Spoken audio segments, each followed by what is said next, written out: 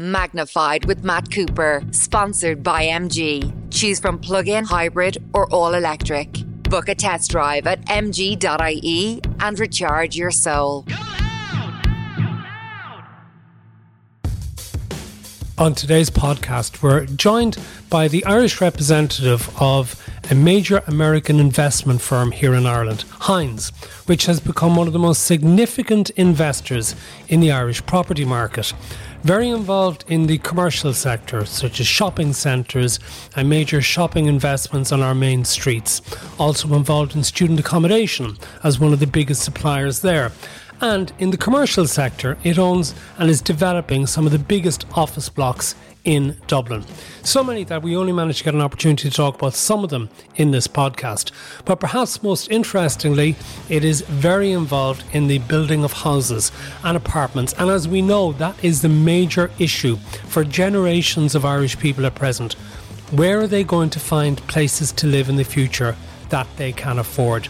Brian Moran, the Irishman behind it all, also has a very interesting backstory about the time he spent working for Hines in Russia during the 1990s, which we get to later in this interview. So I hope you enjoy this latest edition of Magnified with Matt Cooper, where we're joined by Brian Moran. So Brian, we'll talk about Russia in a little while, your own personal experiences of having lived there during the 1990s in a different era. But I want to start by talking to you about the extent of Hines' investment and involvement in Ireland, because I was trying to do a quick check through all the things that I think you're involved in. Cherrywood, which is a major development on the south side of Dublin, you're the lead developer there, and although there are others involved as well. You're also got major housing developments planned for near Croke Park and Clonliffe Road and on the South Circular Road, the John Player site. But as well as housing, you are into commercial development, and the central bank in Dublin, possibly the most obvious one of those. You're into student accommodation, and you also, I think it's manage retail outlets rather than owning the Liffey Valley Shopping Centre. You're the manager of that. Right.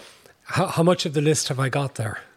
So far, so good. And we have a large enough portfolio in and around Grafton Street as well. People will be familiar with the Chatham and King properties there, the Zara store, those properties as well. So we own probably about half a dozen properties in and around Grafton Street as well on top of that.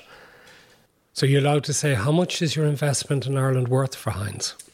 The aggregate portfolio is valued in excess of 3 billion. Okay, and how long has Hines been active in Ireland? So we started in about 2011. I had worked with Hines, as you mentioned, in Russia, way back when, in the 90s. Come back here to Ireland and had my own business, and that obviously slowly wound down as the great financial crash took place. Post that, I was looking to start again, really, and recognise that Ireland needed a massive recapitalisation of the real estate industry. So I was speaking to a number of friends and former colleagues based in London, including Hines, and about the idea. And Hines rocked up and said, look, we would love to do this. We see Ireland as being a fantastic growing country, particularly recognising the level of US FDI in the country, and saw it was a good opportunity to build a long-term presence. And obviously they knew me from my time working with them back in Russia. So that was the start of it. We started off initially for 6 months to see, look, let's see what opportunities might arise, and then rolling on from that bit by bit, we start to build the portfolio. So you saw land and property being undervalued at that stage, was it? Well, I suppose in theory, post the crash, after NAMA had come into the market, it was, from any metric, its intrinsic value was lost. It was below its long-term value. And that was due to lack of finance, lack of liquidity. The market wasn't able to fund it. But indeed, that was the opportunity, the recapitalisation of the real estate industry here. Many of the banks, including NAMA, had taken over the properties because the equity was wiped. New equity was needed to right-size the debt and allow the banks to reset their balance sheets. And indeed, NAMA, as you know, played a huge part of that. So the opportunity was to bring new capital to the marketplace, but also to build the property that we need and still need, even more so today, to deal with the growing population and the growing economy that we have. Of course, to your critics, that means you're a vulture, that you swept in on the carcass of the Irish property sector and are picking the best bits of it. I think that's very unfair, being honest with you. I think clearly at the time, we naturally were buying assets, but we're buying them from not necessarily in distressed auctions or anything of that nature. So we were not buying distressed debt or in that type of situation. We were looking at longer term assets where people wanted to transfer ownership. So, for example, Liffey Valley, which was one of the first deals we did, a long-term owner there, Aviva, wanted to exit and had been trying to exit for a long time. And we acquired their interest in Liffey Valley. And that was our first big deal here. So I wouldn't describe ourselves as vultures. The other thing as well that would definitely not classify us is that we're here to build. So something like Cherrywood, where yes, we did buy the land from the receivership, but that was one where there were three banks they needed to, including NAMA, that needed to exit, and they needed somebody to step in and take a long-term view about the big investments needed to make that property work. If we were a vulture fund, we wouldn't have done that. We would have. You wouldn't want to pick up a complex asset that was going to take many additional hundreds of millions to actually make work before you'd see any revenues coming out from it. So no, we took a long-term view. We have to buy an asset that has been in receivership for 7 years, has many distressed elements to it, and we're going to have to invest significantly to get it to a point where we can start to build, and that's what we did in Cherrywood. So I think it's unfair. Yes, we came in at a time that I guess vultures might have come in at the same time, but we weren't in that space. We were taking a longer-term view. Well, there's so many things we can talk about. Actually, we'll get to the housing in a little while, but I suppose that's the big pressing social issue. But I briefly want to ask you about retail, because you sold Liffey Valley, didn't you, to an investor and now manage it on their behalf. So you made a profit on that. But what is the future for our shopping centres and also for the other retail that you have in Dublin, particularly in a post-COVID environment? Well, look, I think the story of retail in today's world with e-commerce, TikTok, the influencers is the jury's still out. And I think you can see that where Amazon, as you know, in the US announced recently, we don't need 10% of the space we've just taken on in logistics. So I think everybody is experimenting to see what the new normal is in retail. So how does a brand become relevant to consumers? What sort of presence do you have to have online and in store? Can you be purely online? Do you need to be in store? How does it complement your brand proposition or indeed your sales to do both? The whole supply chain, logistics. Do you need distribution centres? Do you need fulfillment centres? Or can you all do it from in store? All in my experience, watching retailers, they're all experimenting with this. They're not necessarily going to tell us as a landlord exactly what they're up to, but we watch it and we observe different models being tested out all the time. Without a doubt, though, what I'm seeing is the most successful retailers are the ones that are the omni-channel ones, the ones that have a strong online presence, have a strong brand proposition, going through all the most up-to-date social media channels, combined with the fantastic in-store presence. Now, maybe not as many stores as they had in the past, but larger experiential stores located in the prime high street or the prime shopping centre, where they know their customer can, who might experience them online, can go touch and feel, and then go home, and later on that day they'll buy. And maybe the fulfillment is coming from a last mile distribution place out on the Nace Road, or else, as we're seeing more and more, it's being fulfilled from the back of house within the store. So that and we're seeing also a push to net carbon footprints. So they're trying to say, well, we need to be closer to the customer for that last mile delivery. So we want an electric vehicle that runs out from the back of our store to their home in that district. So there's a huge amount of experimentation by retailers to get that to work. One other observation about retail just to make is that, what I call the push and pull models. Previously one would have seen, manufacturers, fashion brand, everybody, shoemakers had a push model where they made this season's batch of products or shoes or jackets, and they pushed it out into the stores, into the department stores, the stores they had on high streets, and they waited for the customer to come and buy it. That's changing. Now it's a pull model. Now there isn't as much inventory in the stores anymore. What happens is the customer decides what they want, and they start buying online and in the store. And then once the retailers see what's happening, then they manufacture more of it at that point in time and start to, it's pulled through the channel rather than pushed and left there to sit. And that's where you're seeing the more successful retailers like Zara, who basically are waiting to see, and indeed Pennies, are waiting to see what is demanded by the customer and then start to allow that to be pulled through the channel. But where does that then leave the landlord, the shopping centre owner? I mean, does that mean you're going to have vacant units, which as soon as you start having vacant units in a shopping centre, it becomes less attractive as a destination for people to visit? Yeah, you're absolutely, it's a change in mentality for landlords. I think the traditional old landlord would have signed a 20-year lease with a well-known brand and sat back, and all they had to do was collect the rent. There was not much more to it. Landlords now have to become very, very proactive in asset management, understanding what the trends are, who are the best retailers, what's the mix of retailers we have to have in a shopping centre or on a high street to make it work. We've got to listen to the retailers. Like, for example, out in Liffey Valley, quite a few of them have said we need more storage space because of that online fulfillment. The good thing about Liffey Valley, actually, it's not the best piece of architecture in the world, but actually, because it is a single story on a large piece of land, we can break out the back and we can go up, and we are able to add that additional fulfillment space to the store without any disruption to the... So you're actually spending money to make Liffey Valley bigger? Correct. So we've invested in the last 3 years, probably about 60 million additional capital into the store to hold its position and allow the retailers to become, even better within the store, within the mall. And then what about city centre locations? Because you mentioned around the Grafton Street area. How concerning is it to you to see footfall down on Grafton Street and it doesn't seem to be returning to the levels that it was pre-pandemic?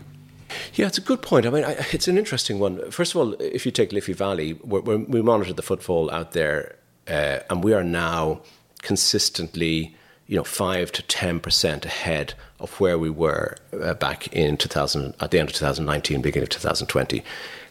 Whereas the city centre, again, we don't do the counts there, but we understand that the footfall is 20% below where it was then. However, where we do have stores in the city centre and we have turnover data, so the number of the stores, and again, that's how we often split the risk with the retailer. We'll do a base rent and a turnover top-up, so that that manages the risk proposition between both of us. The turnovers are significantly higher, and I'm talking 20% plus above where they were in 2000 and beginning of 2020.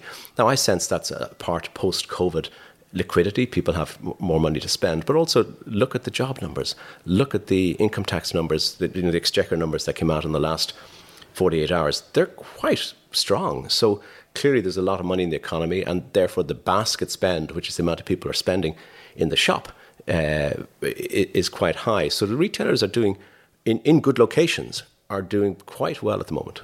And then let's talk about commercial property, because it is related that a lot of offices haven't returned to full 5-day working, everyone back in, and that's having its knock-on impact on shops and restaurants and cafes in city centre and town centre locations.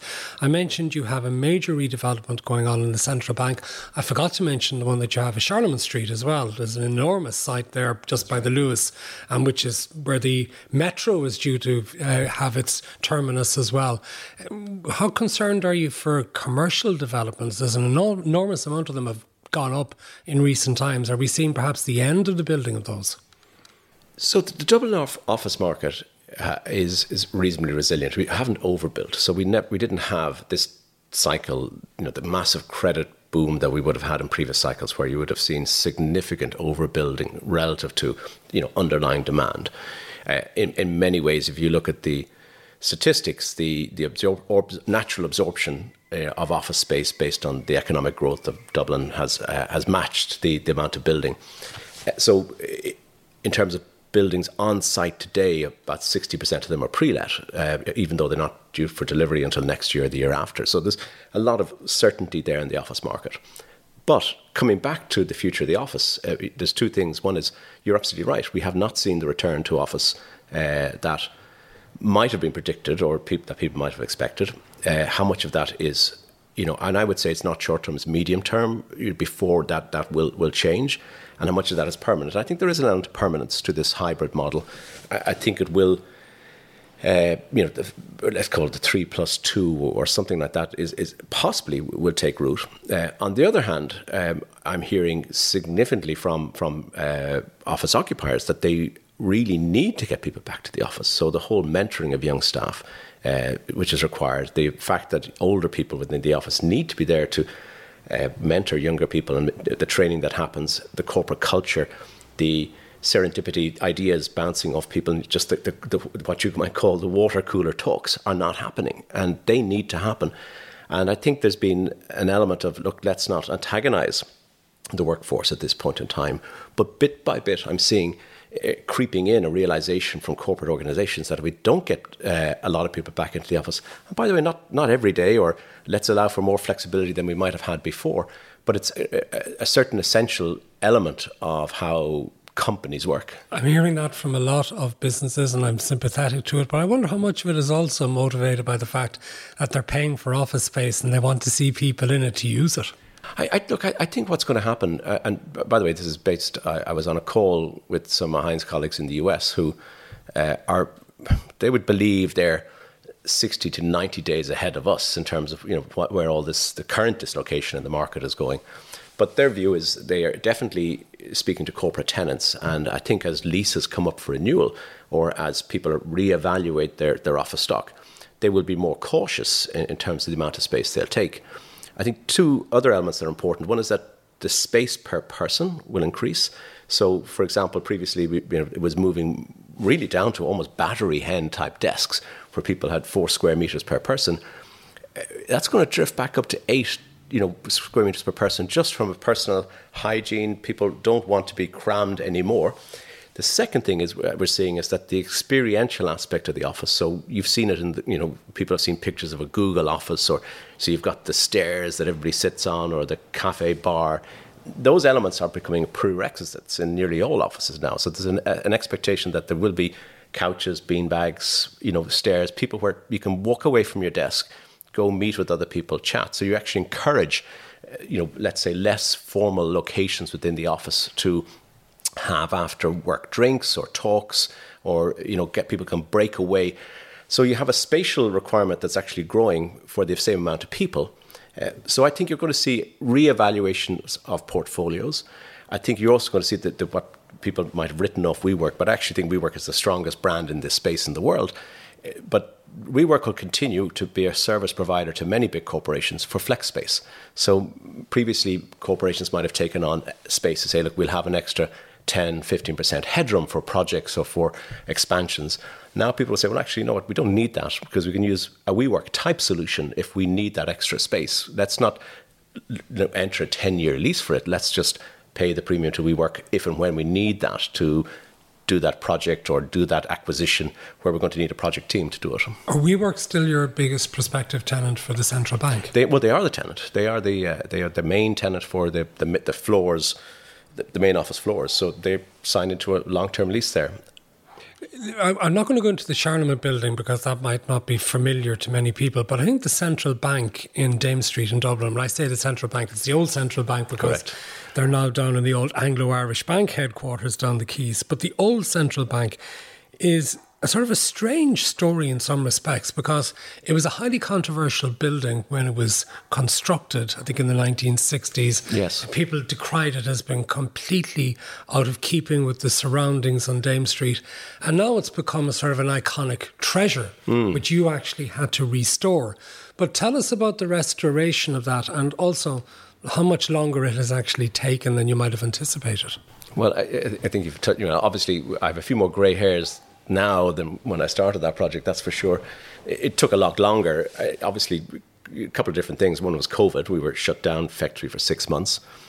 Some of the technologies, the techniques in restoring it actually were very complex because, as you know, the building's actually hung on metal bars from the roof. And all of those bars had to be restored. They had to be cleaned down, sanded down, and then put back together again bit by bit. But the building, as you say itself, our key idea was to try and remove, if you remember, there were railings to the front of it that effectively consumed half the plaza area. I mean, that was supposed to be a public plaza, but the central bank, I suppose, naturally had to put up railings over time to, create a barrier or a sense of security there. But it had become the great skateboarding centre for Dublin youth. And also the Goths, as you may recall. In fact, when we were doing a presentation to the City Council at the very beginning to show the local councillors what the proposal was, one of them chirped up, and what's in this for the Goths? So I said, look, no, the Goths are very welcome back once we reopen. So we'll see that in the next month or so, because it will, by the way, the plaza will reopen in July. But the building was very complex to restore, took probably a year longer than we expected. One of the big things we did, as you know, is that, and one of the controversial things was the roof, because the structure is hung, and it was never anticipated that the roof would go so high. But that actually was the bracing, if you want, the truss that had to be put in place to allow the building to be hung. But that wasn't in the original planning application, the truss element, and therefore that's why it breached the heights, because the truss was built. Originally, it was left uncovered because it wasn't supposed to be there, but they couldn't take it down because it was holding the building up. And then eventually Sam Stevens was given permission to put a copper roof effectively over the truss and cover it up. So our simple idea was to take the copper roof off and put a glass roof on. And then what was just a storage space in that roof has now become, it will be a bar and restaurant. So it'll be available for the public to access. And then the second idea we had to open it up was, rather than have two stairs going up to the front door, you only really need one stairs going up to the front door. Drop the other stairs down to a lower basement area and open up the plaza, very much like the Hancock Tower in Chicago, where you create this lower sunken plaza that's protected, and you have a cafe and bar down there. But you also have the entrance to the high-speed lifts that take you directly up to the roof. So when you come to visit the building for the offices, you go up the stairs. And if you come to visit the building to go to the roof, you go down the stairs into the entrance, and up you go directly in two high-speed lifts. So I think when it's been a long, hard journey to get that finished technically. And as we speak, we're doing the final, what's called B-CAR, which is the building control cert, and that should be finished by probably, I think, the 21st of July. And then that will allow us to open up the plaza and people will start to see, what's been finished. The fitting out of the building will probably go on till the end of the year, but effectively it's finished at this stage. And I'm fascinated by your description of how the building is held together. I don't understand that, but you're originally an architect. Correct. So explain how a building can be held together from the top rather than built from the foundations up. Yeah, so people would traditionally think you have columns that start in the ground and then they hold up the floor, and that you build the next floor and they build the next floor. What Sam Stevenson conceived was you had these two central cores, so two central, if you want, concrete elements that were thin and rose up to the 14 stories effectively. And then at the top of those you put a truss, a metal steel structure, and then you hung bars from that truss so they reached out to the edge of the building, and then those bars hung down and they held up the floors at the edges. So the floors are held at the edges of the building from steel bars. They're called McAloy bars, which is named after the Sheffield foundry where they're actually made, and then by the core in the centre. So when you're on the office floors, there's no columns. They're just complete open plan space with these amazing views around the city. So it was very novel, very complex to build. I don't think any commercial developer would have attempted this.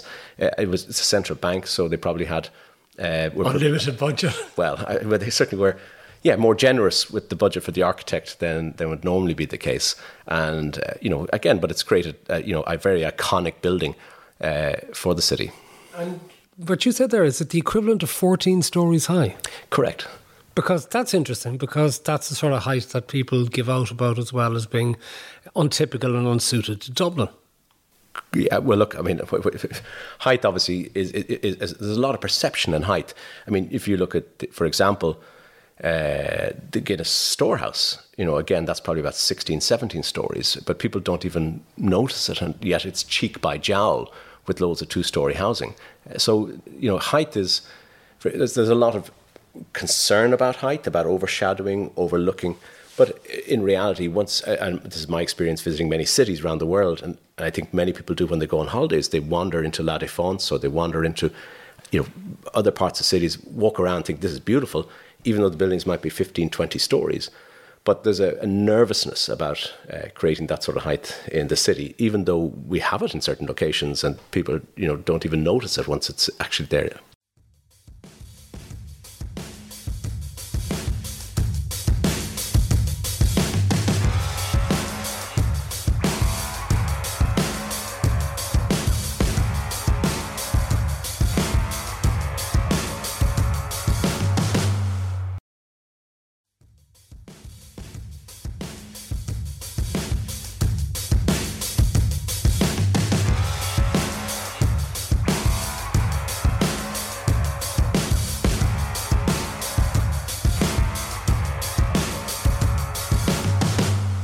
Okay, we're taking a lot of detours before we get to Cherrywood, but given that you mentioned the Guinness Storehouse, that's not far from one of the two major buy-to-let apartment developments that you're doing in Dublin. One near Croke Park, Clonliffe Road, we'll get to that in a moment, but the other one is near the Guinness Storehouse, which is up the old John Player cigarette factory site up on the South Circular Road. So where are you at now in relation to development of that? Have you actually started work on building there yet? No, unfortunately. So we have two sites there. One is the Bailey Gibson site, and the other one is the Player Wills site. So the two sites beside each other. And there's a third site, which was St. Teresa's Gardens, which is owned by the City Council. So the three sites collectively are a regeneration area, about 9 times the size of Croke Park, just to give you a sense of the scale of the land holding up there. So there's three planning applications, moving along. And you're responsible for two of them? Two of them. And the Land Development Agency is responsible for the third one on behalf of the council. So we've lodged applications for Bailey Gibson, we've lodged applications for the Player Wills, and both of them have been granted permits. But in both cases, they've been contested in the courts. There's a judicial review outstanding on both of those. And in both cases, queries have been raised by the judiciary in relation to elements of incompatibility between Irish law and European law on both of those issues. And in the case of Bailey Gibson, that question was sent to Europe maybe about a year ago now at this point in time. And the question of Players will be sent to Europe before the summer, we understand from the court, that the intention is they'll send a query to Europe for a decision, which may take some time. What we will do in any event is we'll probably lodge some more applications over the course of the next year. So as people will be familiar, in Dublin, the development plan is going through a change at the moment. And once it's clear exactly what's in that new development plan, we'll put some more applications in, and basically we'll see which application comes back in first. In the meantime, we can't start work. We're not in a position to start any work until we have a valid planning application that is bankable, so to speak. So we'll just have to wait and see. And how long are you in possession of that land at this stage? We bought that, it would be in the end of 1718, so it must be 4 years at this point in time. And how long, when you bought it, did you anticipate it would take before you would be able to start building? Well, at that point in time, judicial reviews of planning application were very few and far between. There probably have been 3 in the previous 10 years. Right now, I think there's about 80 or 90 outstanding. So anything that high density now is, goes to the courts almost as a matter of course, which is something which I know the government and the planning authorities are trying to work around. That there's been a change, as you know, where it's gone back to first application to the council, then to the board, as opposed to straight to the board. But we had no choice but to go straight to the board. That was the system that was in place that we had to respond to. So we would have anticipated maybe 18 months of planning, and then we would have been on site. So we had a contractor lined up to go to start building, and we've had to stand them down and just leave them aside until we can get a valid permit. How many units are you looking to construct? And tell us about the blocks and their size. So in the plannings that we've lodged, we have a small third site which we hadn't lodged, but it's a smaller component of it. But overall, across the sites we have there, we've about 1,500 units, and the heights would range from 3 stories at the edge to an average, let's say, of 6 or 7 stories, and then a number of buildings that will pop up from 15 and in one case to 19 stories right at the centre of the site. Why 19 stories? Why go so high? Well, it's urban composition. So when you're putting together a higher density scheme, you work with architects, you work with urban designers, and you effectively don't want a monotonous urban situation, you need these landmarks, you need these buildings that create a sense of activity, animation. And the other key thing as well is that with daylight sunlight, which are, coming into urban blocks, you have a big situation where you need to get daylight into courtyards. You can't have these courtyards that are dark places. So if I have an apartment that is facing into the courtyard, I never see the sunlight. So what we have to do is we have to drop the blocks that are facing south. So for example, in the block with 19 stories, the building on the southern edge of that site, it's an urban block, a typical what we would call donut block, but effectively it's a sort of square block. And the building on the southern side drops to 2 stories. So the sunlight can shine in to the courtyard and allow people who live in that block, even if they're in the interior of the courtyard, still to get sunlight. And that means what you do is you take the volume of space that you would have had if that was an 8-story block, and you put it on a higher element towards the north of the block, which effectively doesn't create, which means that that's going to get sunlight. So it's all about getting the same density you would get if you were building that as a flat 6 or 8 story, but managing to get the same density, but with all of the apartments getting plenty of daylight and sunlight. But how does it impact on all the other houses around? So their sunlight and also for their visual aspect. So 2 things. First of all, you've got to, around in the master plan that we inherited from the city council, they had put 7-story blocks at the edge of the site. But at the edge of the site, you have houses that are 2 and 3 stories. So we said, you can't do that. You've got to drop. Our scheme has got to start off at 3 stories at the edge, go to 4 or 5 stories, and then slowly creep up. So by the time you get to the centre of the site, we're talking a site 9 times the size of Crow Park, and you're talking about any of the tall buildings being 100 metres away from any of the buildings, the existing buildings. So absolutely no overshadowing. So even if you cast the shadow from the building, it's going to go nowhere near any of the existing buildings. And from a perception perspective, we're sitting here in your kitchen looking out the window, and if I look 100 metres away, I wouldn't see anything. In fact, it's simply not going to be there. Then it comes back to the quality of the architecture, and it comes back to the quality of the architects and who we work with to break down the volumes. So the architects in that particular case, worked very hard. And indeed, if you look at the planning documents, you'll see the crafting and the sculpting and probably 20, 30 iterations of the design of the tower to break down the volume. So the visuals on the skyline, the perception as you look down streets, that it's a very well-crafted piece of architecture that will fit into the urban environment. But going to 19 stories, does that not increase the costs of the buildings enormously, which then transfers into the further cost on the line to those who live there? I've heard that, but the evidence that we would see is not significantly, no. So you add about 1 or 2% per floor once you go above 8 stories. So it's very marginal. Now, once you go up to 50 stories, etc., yes, of course you do. But if you're talking something going to 20, 25 stories, you're adding about once you go above 10 stories or so, it's 1 or 2% per floor. It's not that much that it doesn't justify doing it.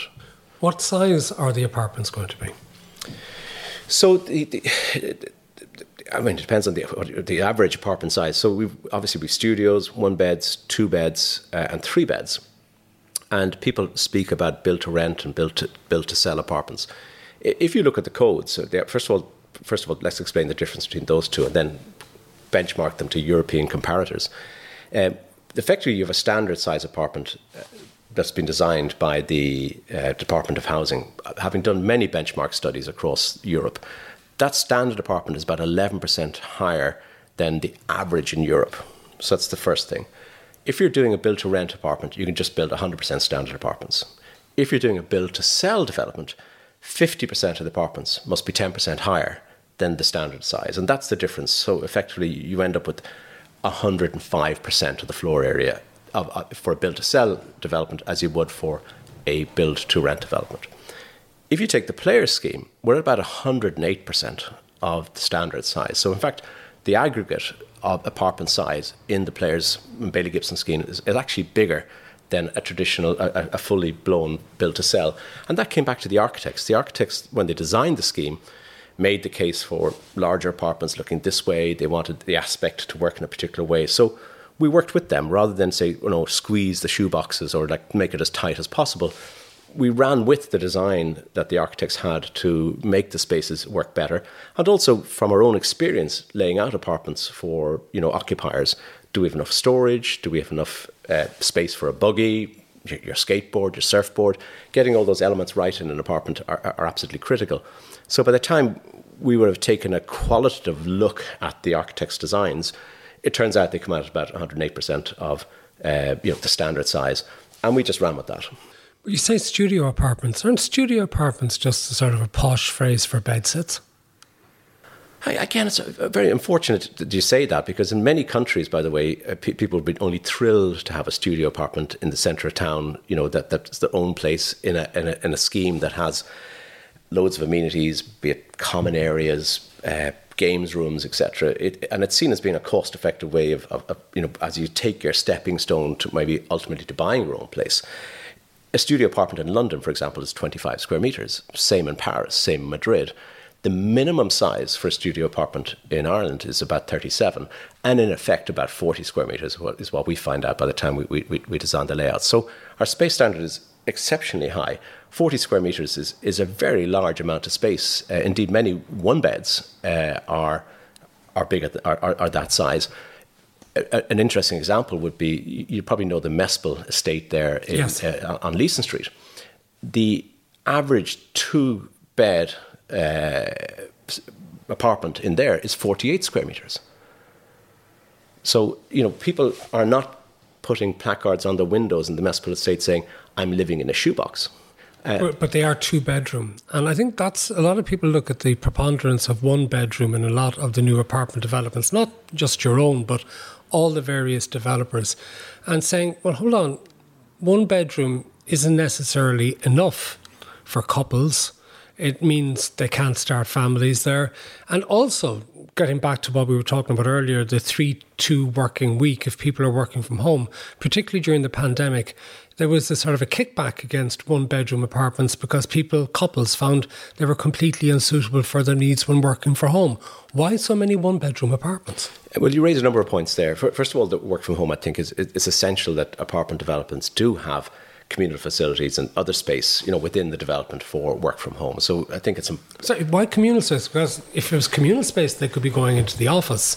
The whole idea of working from home was to have your own space isolated from other people, so you wouldn't be picking up viruses. It's got to be affordability. I mean, can you afford a Ford Fiesta, or do you buy, a Ford Sierra? It's that. I mean, let's be honest. That is the question. At the end of the day, development of apartments and construction is incredibly expensive. So it comes back to, at the end of the day, it won't be built unless there's an economic return earned through a rent on that unit. So people can afford a one-bed or a studio or a three-bed, depending on the circumstances. But the key thing is that the amenity of living in that block, your quality of life shouldn't be determined by the fact I can only afford a one-bed. That's what the rent is. But I still need space to break out, to go to a gym, to do stuff. That should be in your block. And I think the way planning is going now, it's more and more becoming a prerequisite by the planners that these elements are there. Coming back to the main question is why so many one-beds as opposed to family-sized units all over the place? Well, probably the most preeminent expert on this is someone like Ronan Lyons in Trinity College, who basically said we don't need to ever build a family home again in Dublin. We are oversupplied to them. We have too many. What we're missing are the one-beds, the 1- and 2-person units. Because if you look at the way demographics is going, is that effectively we have traditionally we built 3-bed semis or three-bed houses all over the city, and we have so many of them. But what we're lacking for the actual demand that's there are the 1- and 2-person units. So if I was a car salesman down here in Rathmines and I had my car lot out there, for next Saturday morning, and I put my cars out for sale, and I had my Puntos, my Clios, and I had a couple of Volvos up here, the customers that will walk into the car lot, 80% of them are going to be looking for the Clios and the Puntos. Yes, we'll get a few customers for the Volvos, for sure, but I'm not going to have 80% Volvos, estates sitting there for families if the customer base isn't there. So when it comes back to the decision to invest, to spend, for example, something like Cherrywood, the apartments we're building out there, I mean, the overall investment is close to 600 million to build what we're building out there. To raise that capital, somebody would ask the question, have you done any market analysis? Where are the customers? Show me the demographic makeup of the people that are going to rent here. And we have to look at that, and we have to supply for that market. Now, yes, we do have 3 beds. Believe it or not, we have to build them for planning purposes, but there isn't a market for them. And they're the last to let, without any doubt, because there isn't a demand for them. In the same neighbourhood within the Cherry, there's any amount of 3-bed, 4-bed houses available, both to rent and to buy. And therefore, the people generally don't look at an apartment as being their preference for a family home. They tend to look at a traditional type of home. Okay, so let's just move away from the South Circular Road for a moment and down to Clonliffe Road near Croke Park. And I think you've plans for something like 1,800 units there? I think we were 1,700, and now through the planning grant that we have, it's down to about 1,600 or so. Okay, and 50. Major political opposition and campaigns against that, led by the Sinn Féin leader, Mary Lou MacDonald. Correct. Who I think has said, these apartments are not going to be for the people in the area. What do you say to her? Well, the way I'd look at it is, if you look at an area like Drumcondra and the broader area there, and you say, right, it's mostly larger houses, and 3-bed houses, 4-bed houses, and also taller, bigger houses. And many of them have been converted, as you know, into bed-sits, flats, etc., rather than be purposed for family homes. What that area is missing to get the true mix of housing right to match the demographic profile of the people in the area is smaller apartments. So if you had to complement the existing housing stock in the area, what is needed is smaller units, rental units, and indeed apartments for sale as well, to complement the housing stock and allow people to move out of what Ronan Lyons calls cramming within existing housing stock and free up the larger units for families in the area. So one other key point, and indeed I made the point to Mary Lou as well, is that you have, if you look at the Docklands, right now there's about 20,000 jobs coming on stream, new jobs, and we've seen phenomenal growth. But if you actually look at the office blocks being built and the hirings that have been announced, that just the people haven't arrived yet, there's about 20,000 people coming there. You have about 1,500 apartments coming on stream in the same time frame. So there's 18,500 people are going to show up in the Clonliffe or adjacent areas looking for housing. And by the way, a lot of them will be looking for 1 and 2 bedroom, units. It's going to be small enough units. Where are they going to go? What they're going to do is they're going to start knocking on those red brick houses and start outbidding existing families and other people for those units. So if we don't supply the housing that's actually needed for the demographic growth, you're going to lead to a mismatch of situation, and basically you're going to force up the cost of housing for everybody. How many of the apartments that you're building, though, between those developments, and we'll get to Cherrywood in a moment, how many of those are likely to be offered for sale?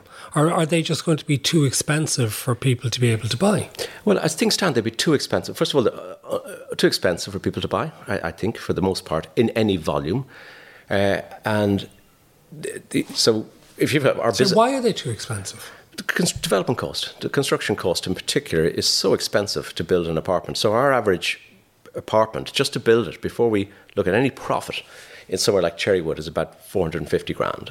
And that is incredible. And by the way, land is probably about 8% of that. It's not. I was just about to ask you about that. Is that down to you overpaying for the land? No, not at all. You're saying that only 8% of the cost is the land? It's the land, yeah. So if you look at apartment development historically, both in Ireland and indeed internationally, land might be, leaving aside Paris or London or Mayfair, but if you look at normal situations, land tends to be somewhere between 8 to 12% of the cost of the unit.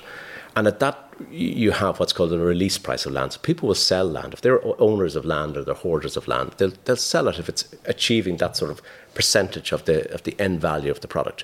Otherwise, the people will sit on the land. So if the land's worth nothing or it's worth 2% of the unit, people will just, the nuns that own that convent, will just sit on it and say, well, I'm not selling it. I'm going to wait till the land recovers in value and becomes an economic commodity. And at about 8 to 12% of the cost, it sells. And people like ourselves can buy it and then produce it. So the vast bulk of the cost is due to construction costs. And if you go back to, if you don't mind me digging a bit deep on this, but just to explain a little bit about why now versus when our parents, because people often say, well, hang on, our parents were able to buy apartments, and why can't we? And that's fully understandable. They bought houses, there weren't that many apartments around. But I take the point. But a couple of different things. One is, if you go back to 1977, which is when the CSO tracks labour costs and building materials costs as separate items. In 1977, in today's money, a construction worker earned about €300 per week. In today's money. Now he's earning €900 per week. So the labour component, which is 40% of construction costs, is 3 times more expensive. In 1977, if we were building a 3-bed semi, we just did a hollow block wall. We all saw them, the 9-inch block, that you just put a bit of plaster on the inside and a bit of plaster on the outside, no insulation, and that was fine. And of course it was damp, and they're now they're not great for our carbon footprint, but that was standard back then. If you look at building a block wall today, it's 400 millimetres thick. You've got 100 millimetres of an outside wall, be it brick. You've got 200 millimetres worth of insulation. You've got cavity barriers. And then you've got 100 millimetres again on the inside of more insulation, completion, your services, everything in that wall. So it's a much more complex. So if you look at the materials cost, it's about 40% more expensive to 1977. So as a commodity, it's just way more expensive relative to what it was back then. The other thing, of course, back in 1977 is you had interest deductibility on mortgages. And I think about my first house that I bought in 1989. I think my take-home pay was about $1,200 a month. My mortgage was £800 a month, punts as it was back then. But I got 400 of that back in tax so my actual mortgage payment was 400 out of my 1,200 per month because I was getting 400 back in tax relief. So housing was way more affordable because it was way cheaper to build, and you had the interest deductibility against your income, which you don't have now. So right now, for this generation, the product is way more expensive, and you don't have the same, let's say, subsidies that were there. Could be done about that, given that we are now facing into inflation running at near to 10%? Presumably affecting construction, because it does strike me, with all of these changes, does the government have a chance of achieving its objectives of reaching 35,000 new units a year per year over the next number of years? I think it will be a struggle, because at the end of the day, there is no shortage of capital out there. And as we've seen before, there's no shortage. Labour will show up. We're in the European Union, so there's a very free labour market, and people... Will it? Because where are those people going to live? Isn't this the old catch-22 that we had during the last building boom, that we were effectively building houses for the labourers coming here to build houses? You're right, but the market will find a solution. I mean, things will... Will the market always find a solution? It will, if it can function. The challenge is that as you say, is that we're at a point where the price points at which housing can be produced, that people can buy it, is almost too expensive, so the market isn't there. And look, if you look at the large home builders, they're doing a fantastic job in the starter home market. The Glenveagh, Cairn, they're producing as much as they can, and their order books are full, but at a price point that's in the 300s. Once you start to go above 400, you've lost many potential customers. And obviously there are some successful schemes where that works, and some builders can build at those price points, but that market is limited. So the challenge is, how do we get the price point for housing to a level which is workable for the average salary? Could the state step in and do it instead, given that the state might, for example, own its own land, which means your 8% is immediately not there? The VAT would come back to it. It wouldn't charge itself development levies.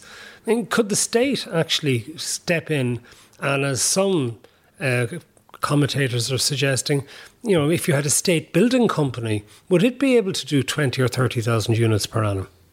Well, first of all, I think the state is stepping in. I think Housing for All has a lot of elements in it that are subtle, but are actually, once they start working, they'll start to happen. So, for example, the shared equity scheme, the Cree Queenhouse scheme that's coming through, both of them are a recognition that the price point at which developers have to sell is too high relative to the people's incomes. Capacity of people to pay. Exactly. For it. On the other hand, what the state is realising is when we build a house or an apartment, roughly 35% of all the money that costs is tax. So we're taking the tax in, and we're basically pocketing that money that, and the person it's unaffordable because we're taking so much tax.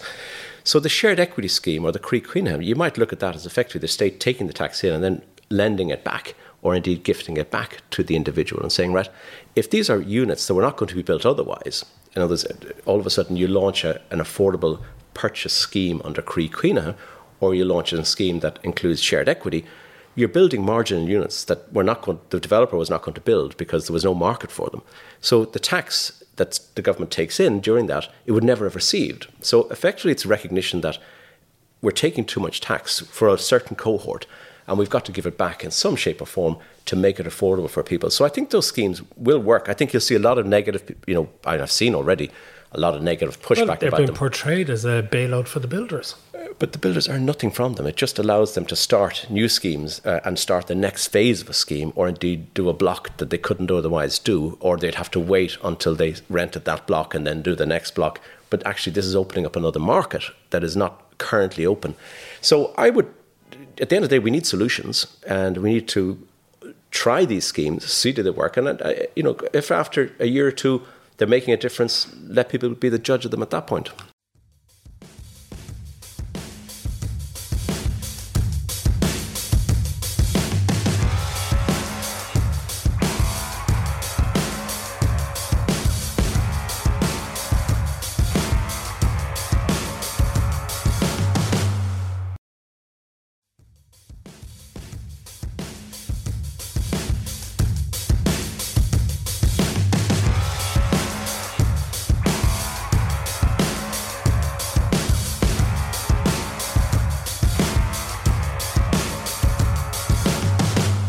Let's come back to Cherrywood. We've gone around the houses, so to speak, before we get to Cherrywood, which is probably your biggest investment. Is it your biggest development, or would that be fair to say? It certainly is. To date, it has been the largest investment we've done. And you bought that, as you say, from NAM and the banks. It was a site assembled by Liam Carroll, Zoe Developments.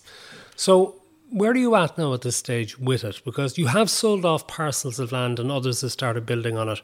But what have you done yourself? So the first thing, when we acquired it, we bought both the business park and we bought greenfield land, effectively. The Lewis line, as you know, had already been put in, and it was there. There was a master plan, just at that point in time as we bought it, had been adopted. Indeed, that's why the banks put it on the market, because the SDZ, Strategic Development Zone, had actually just been enacted. So what we did twofold. One was we had to take the business park, tidy it up. It was 30% vacant. It had been unloved for 6 or 7 years. So we got the vacancy below 10% and we sold that on to another company. And that was part of our investment strategy. With the land, we had effectively 400 acres out of an 800 acre overall holding within the SDZ. But our land represented, in terms of the parks and public and roads, we were about 65-70% of all the public land that was needed to make that scheme work. And everybody else's land interlinked with our land, so many other landowners were landlocked. They couldn't get to the land unless we put the road in on our land. So effectively what we did is we put in the roads, about 5.5 kilometres of roads, 83 acres of parks, and made all the other land plug and play, so other landowners could then link into... How expensive was all that? Very expensive. In fact, initial outlay was probably about 60 million to actually put that infrastructure in place. So we put that in place because we realised at the end of the day, there's no liquidity, there's nothing to be built here. We needed to get the schools underway, we needed to get everything underway if we were going to enable housing to move forward. I think a lot of people would listen to that and think, hold on, isn't the construction of roads and schools and stuff the job of the state rather than a private developer? Well, in some cases it is. This was on private land, but which was ultimately going to become public land, because we had to hand that land over to the council in due course. So it would be seen as public investment, if you want, but on private land. But effectively the state didn't have the money, the council didn't have the money to do this. So unless we were prepared to put that money in up front and get this underway, the land was going to remain landlocked and unusable. So it was a simple case of get the infrastructure in, then the land becomes liquid. So our strategy was to enable everybody to get going at Cherrywood, put the infrastructure in, which has been in place, by the way, since about 2018. And then we sold land to two of the biggest home builders in the country, Cairn Homes and Quintain, who are now building housing, at quite a pace out there. And that the first occupants, actually residents, were moving in this weekend. But presumably the value of the land that you sold was increased by the fact that you had put the infrastructure in place. Well, that was an investment to get better value out of the sale of that land. Yeah, but that would have been our business plan, as it would have been for anybody. You would have known that if we're going to buy at this price, we're going to add X and we're going to sell at Y, and that was always the case. I think it took us a lot longer for various reasons than we would have predicted to get. Why did it take much longer? Very complex planning system, and a lot of environmental rules that probably took a long time to work through, longer than we would have expected. But look, that's water under the bridge at this point in time. And those Cairn and Quintain have now built houses. They built houses. So and what we did then is the town centre element of the scheme. We brought in another investor called APG, which is a Dutch pension fund, and Hines and APG are starting to build out the town centre, and we have about 1,400 units under construction there. Cairn have about 350 units under construction. Are they building houses rather than apartments? They're building houses and some apartments, but mostly houses. So this weekend, about the first 220 apartments in Cherrywood Town Centre were occupied. And I went up to take a look, and I was able to see people moving into the Cairn homes as well, so moving in vans. So the first residents are moving into Cherrywood as we speak. So I would imagine by, let's say, September, you probably have 600-700 people living in Cherrywood. The first school, by the way, has opened in prefabs last year, and the first wing of the new purpose-built school will actually open in September. So the whole thing is kicking into place. Are you building that school? We're not. No, the state is building that school. Okay. And how many additional housing units and apartments will be built between you and other developers in Cherrywood, and how long is it going to take? So overall, the plan, and there's a little bit of flexibility, but let's say target around 10,000 units would be the target. So currently on site, between ourselves, Cairn, as another developer called Seamus Neville, and Quintain, you're probably looking at maybe 3,000 units on site currently. And the next phase of development will probably, given the turmoil in the market that's currently there at the moment in terms of funding, etc., it'll probably start, you'll see bit by bit. But I wouldn't be surprised to see 1,500-2,000 units per annum on a consistent basis. So over 5-6 years, you'll see the whole scheme built out. But you mentioned turmoil in the markets. Would you be fearful that there's going to be a slowing up of money available to the builders? Oh, absolutely. Sorry, it's absolutely happened already. Even though it's not speculative development on the basis that you're not putting out there in the hope that people will buy. A lot of these are build-to-rent units. So isn't that almost a guaranteed income because of our demographics, that there clearly is going to be the demand and people will pay up? So a couple of points there. Obviously, there's in Cherrywood, the most part of Cherrywood are built to sell. So most of them are homes being sold by home builders. And naturally, you'll see a reluctance in business plans to say, well, what's happening with mortgage rates? How much are they going to go up? And how much will that affect liquidity? It's not a surefire that people can afford these units. So you will see a slightly more conservative approach. Instead of starting the next 20 units, they might start the next 10 units. There'll just be a more conservative approach to see how the customers out there can absorb the higher interest costs. The same applies to ourselves building built-to-rent product. We're going to face higher interest charges, and indeed the price that people, let's say that pension funds will require, that the yields they will expect on these units will probably become higher relative, because if government bonds shift up, if interest rates goes up, so the viability of the marginal unit will drop off as well. So there's no question viability and cost, and the cost of funding has shifted in the last, and by the way, I'm talking the last 2 months. Exactly how much, I don't know.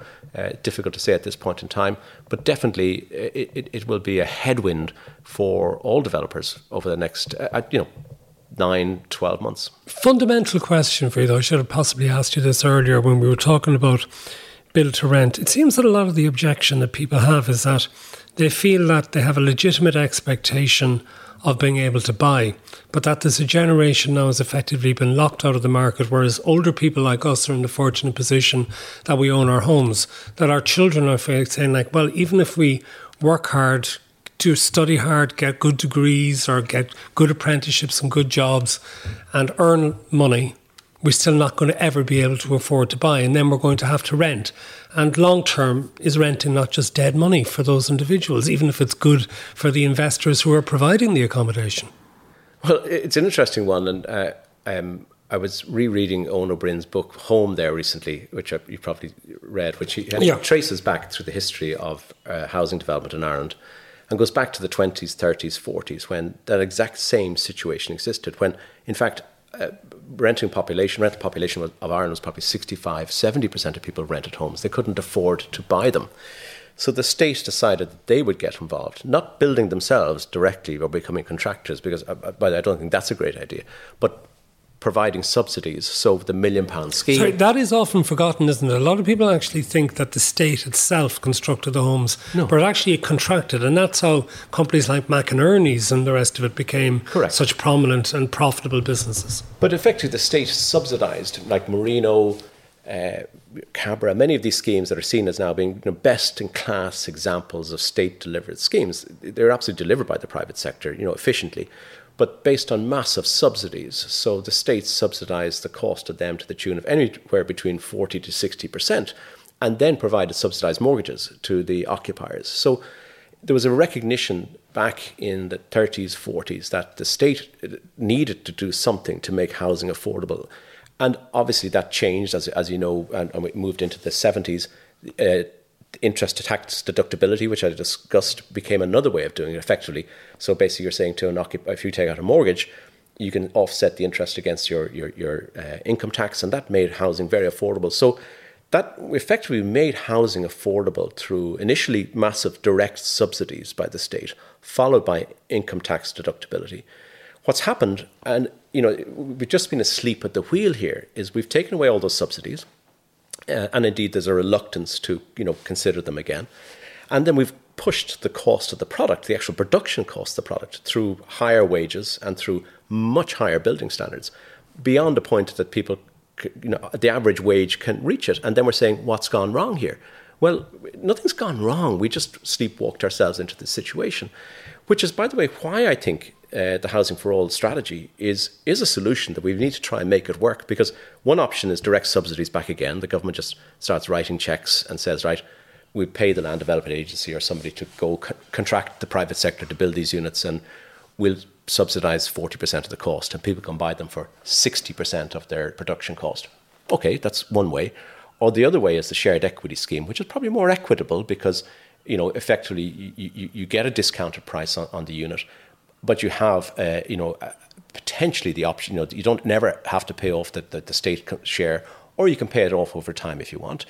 Or indeed the Cree Cuineadh, which effectively is a grant for apartments in urban areas to kickstart the build-to-sell apartment market, which after Section 23 really hasn't existed. Section 23 was another way, by the way, of providing grants. And you remember, I remember going to Bolton Street back in the early 80s. There was no apartments in the city centre. There was derelict blocks all over. There was nothing until 1984-85 when Fianna Fáil brought in Section 23 and provided effectively a 40% capital subsidy for an apartment. So if I was an owner-occupier or indeed a private investor buying a Section 23 apartment, 40% of the capital cost was effectively subsidised by the government. Who brought it in? Because 84-85, the coalition government was in place. Fianna Fáil came back into power in 87. I can't tell you. I'm just trying to think. We're musing this out loud. Okay. But so I think at the end of the day, we've got to go back to the mindset that Owen O'Brien identified in the 30s, 40s, which is that without capital subsidies and mobilising the private sector to efficiently deliver, you're not going to be able to provide that volume of affordable housing at purchase price points that actually work for the wages that are out there today. If and when Sinn Féin comes into power and somebody like Owen O'Brien is housing minister, what's it going to mean for developers and investors like Hines? Being honest with you, I think there's a nervousness out there because we're uncertain. You certainly hear a lot of rhetoric, more so in the Dáil and indeed you hear in the media around how investors aren't necessarily the solution. And one is nervous around that because at the end of the day, we need today about 12 billion per annum to build housing in Ireland. That's and that will probably grow to about 16 billion per annum. If you look at what the state can do in terms of, they put about $1 billion into direct building of housing. And then if you look at what the Irish banks and Irish pension funds, if you take Ireland, the piggy bank, and you shake it out, we can probably come up with about 3 billion per annum in terms of finance to fund housing. The rest of it has to be imported. We have to borrow it from our European neighbours, from Dutch pension funds, German pension funds. That was, back in the Anglo days, that was done through, you remember the bond market, where Anglo and Nationwide went out and issued bonds to the same investors, by the way, the German and Dutch guys, except they bought bonds, and then that was relent through into the Irish market. Now, because the Irish banks are constrained in terms of what they can do with the balance sheet, we have a lot less Irish banks as well. Effectively, what's happening now is that the role that those banks played, issuing bonds to provide capital into the housing market, is being supplanted by direct investment by the PLCs, who are funded in turn by pension funds from abroad, or indeed people like ourselves who are acting on behalf of Dutch pension funds, German pension funds, putting the money into the ground here. So without attracting international and ideally institutional investment, by the way, as opposed to opportunistic, so long-term pension funds, insurance companies, more passive investors that have a lower expectation on return, that's the capital we need. And if we don't tap that money, we don't have a housing industry. That's the reality. And what do you say then to people who complain that you get all the tax breaks which aren't available to Irish investors? I think it's totally unfair and actually a misrepresentation of the facts. If you look at what's called a collective investment vehicle, which is when you aggregate lots of smaller investors together, that vehicle is not taxed per se. In fact, it actually does pay tax through what's called withholding tax, and then the investors pay top-up tax when they get it. But the agenda is that if you don't have a collective investment vehicle, you can't aggregate lots of capital together. It comes back to the single individual having to take a big bet. So you're relying on high net worth individuals to provide all our housing in Ireland, who actually have a big... But can't the state do it instead? You're just saying the state doesn't have access to enough resources, even with the booming economy we have. The state has a limit. Obviously there are pressures on the state's budget, as you know, left, right and centre. It has decided how much capital it's allocating to housing, but also, and having decided, and it could, by the way, the state could double its investment in housing tomorrow morning, but there's still a massive gap that has to be provided by the capital markets, external capital markets. But if you look at taxes, so for example, if I'm building an apartment block out in Cherrywood, for example, if you look at the taxes that have to be paid, stamp duty, VAT, and then once it's built, you're paying profit tax on the rents. So stamp duty and VAT represent about, and levies represent about 20% of the capital cost of building that apartment block. So if the apartment block costs 100, 20 goes to the government straight up front. So that's being paid during construction. The VAT is paid. We don't get any VAT back. It all goes to the government. It's paid up front.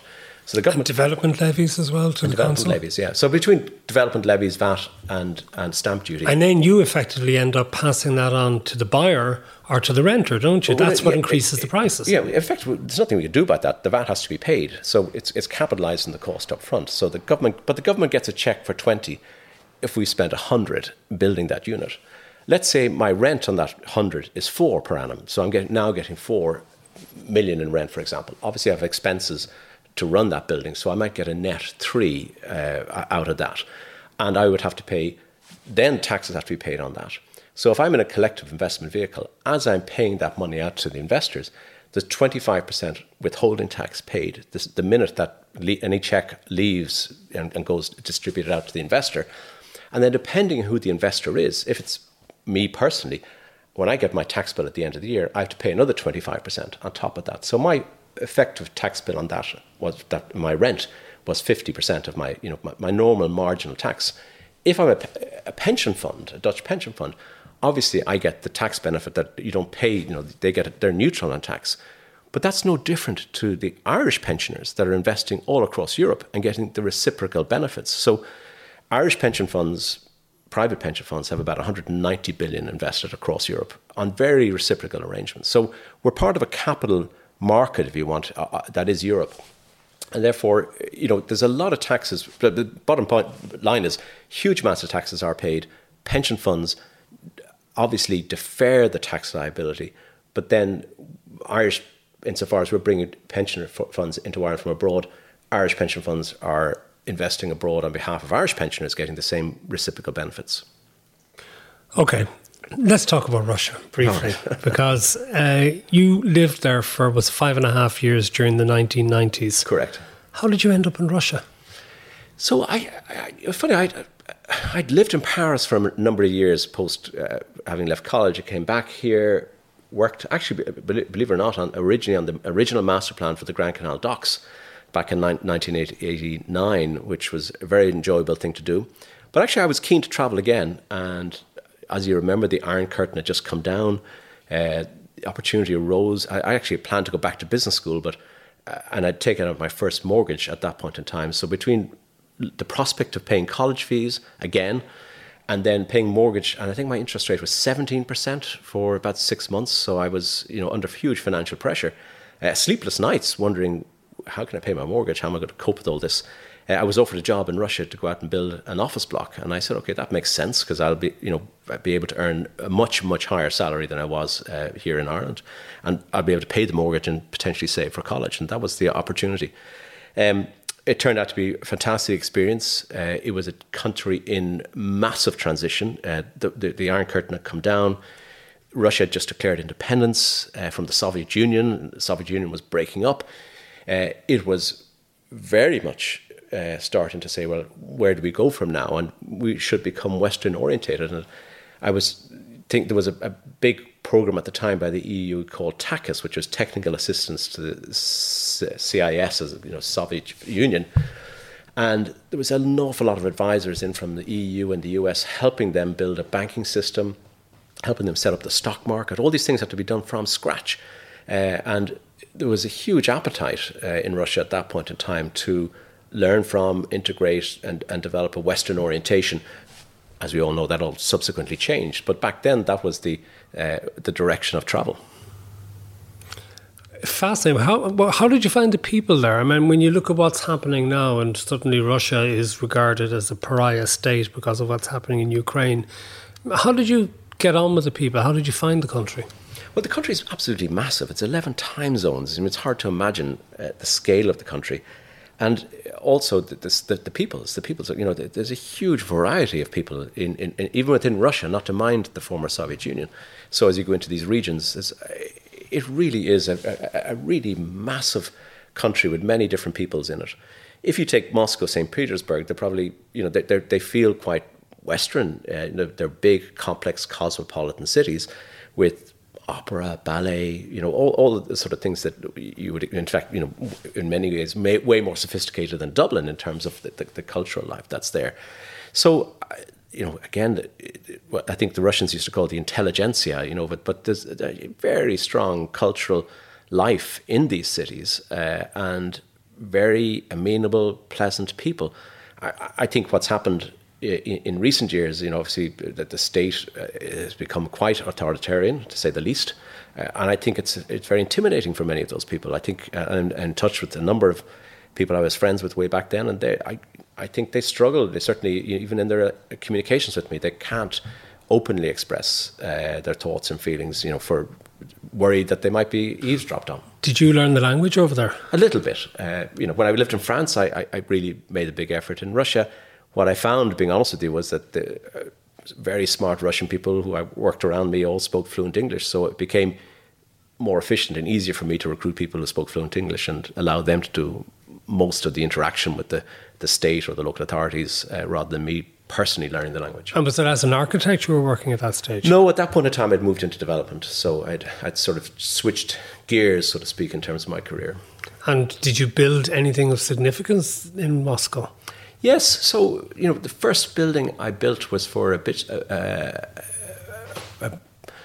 Russian bank called Stolichny Bank, which means Premier Bank. We've all heard of Stolichny Vodka. So, but it was their HQ, and that was on Sadovnicheskaya Naberezhnya, which is sort of one of the main embankments in Moscow. Subsequently, did a number of HQs for people like Exxon, the IMF, even managed a project to do the European Union Embassy back then. And the largest project I did was actually with Hines, because I joined Hines then in Moscow and set up their development division out there, was a very large rental housing project, which included, a big campus that included the Anglo-American schools. So large enough. At the time, that was the largest sort of Western investment in Russian real estate.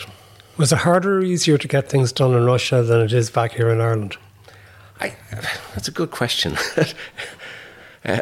I think, being honest with you, back then, and this is sort of mid-90s, I think Russian people were clambering for and very keen to see how things worked in the West. They'd just come out of the Soviet Union and the sort of 5-year plans, and therefore they were very open to and embraced seeing more efficient procurement or ideas around innovation around how we build things.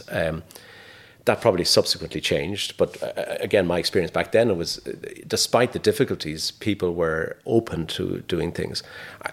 Being honest with you, I think things here are, bureaucracy can be a challenge at times. I think people here the system is set up in theory to, be efficient and transparent. But if you look at I think Ronan Lyons did a fantastic article in The Currency, last week around how things like the HNDA, the Housing Needs Demand Assessment, is putting a cap on the housing output in Dublin, which is, intuitively absolutely the wrong thing to do. But bureaucracy, maybe in being politically correct, is getting in the way of... But is that the civil servants, public servants, or is that the politicians? Because it seems that most of the objections to developments, and sometimes objections are required because sometimes maybe there are developers who chance their arms a bit on what they do. But have we developed a culture in this country where the politicians on the one hand are demanding additional housing, and yet on the other hand are to the forefront in saying, well, not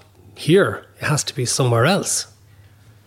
Without mentioning any specific site, I think that's a fair comment. I think it's a fair observation, for sure. I think, at the end of the day, we need to see a much greater focus on delivery of housing. I mean, for example, the planning framework in Ireland starts with the National Planning Framework, which is the primary document, which basically says this is the island of Ireland, here's the amount of people we have, here's how we should distribute them, and here's how we should manage our infrastructure. That's the number one fundamental document. Then you get to the regional, it breaks into 3 regions, and you say, but as a subset, here's how the region should work. So Eastern region, Midlands, Dublin, Drogheda, Bray, here's how each of these components work. And then you have the local development plan, which is the city plan or whatever. Many people believe the city plan is the primary document, and it's an abdication of democracy if that document isn't the guiding document. But actually, the way planning is set up in Ireland is you start from the top and it comes down.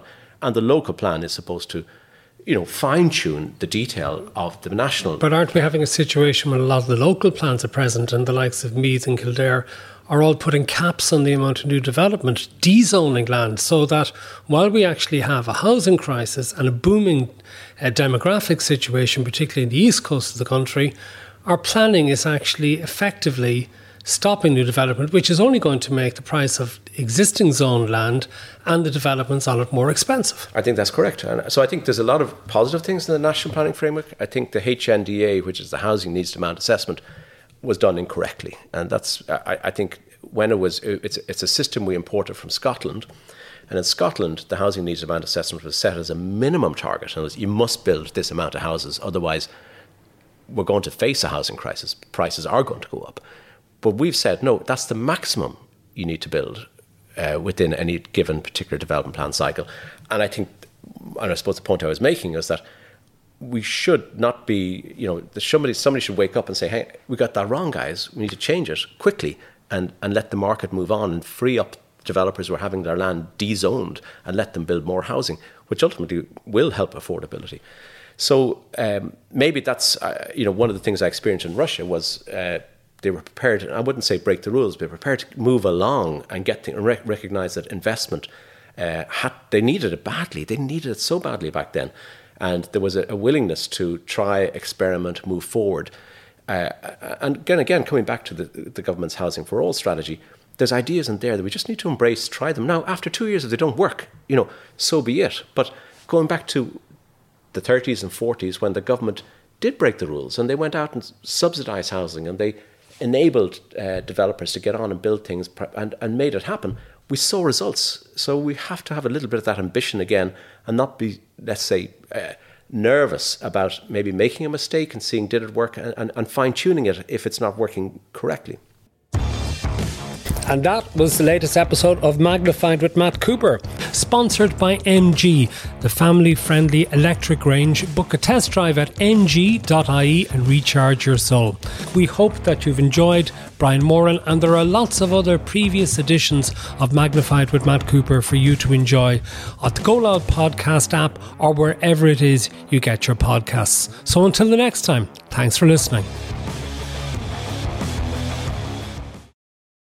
Magnified with Matt Cooper, sponsored by MG, the family-friendly electric range. Book a test drive at mg.ie and recharge your soul. Go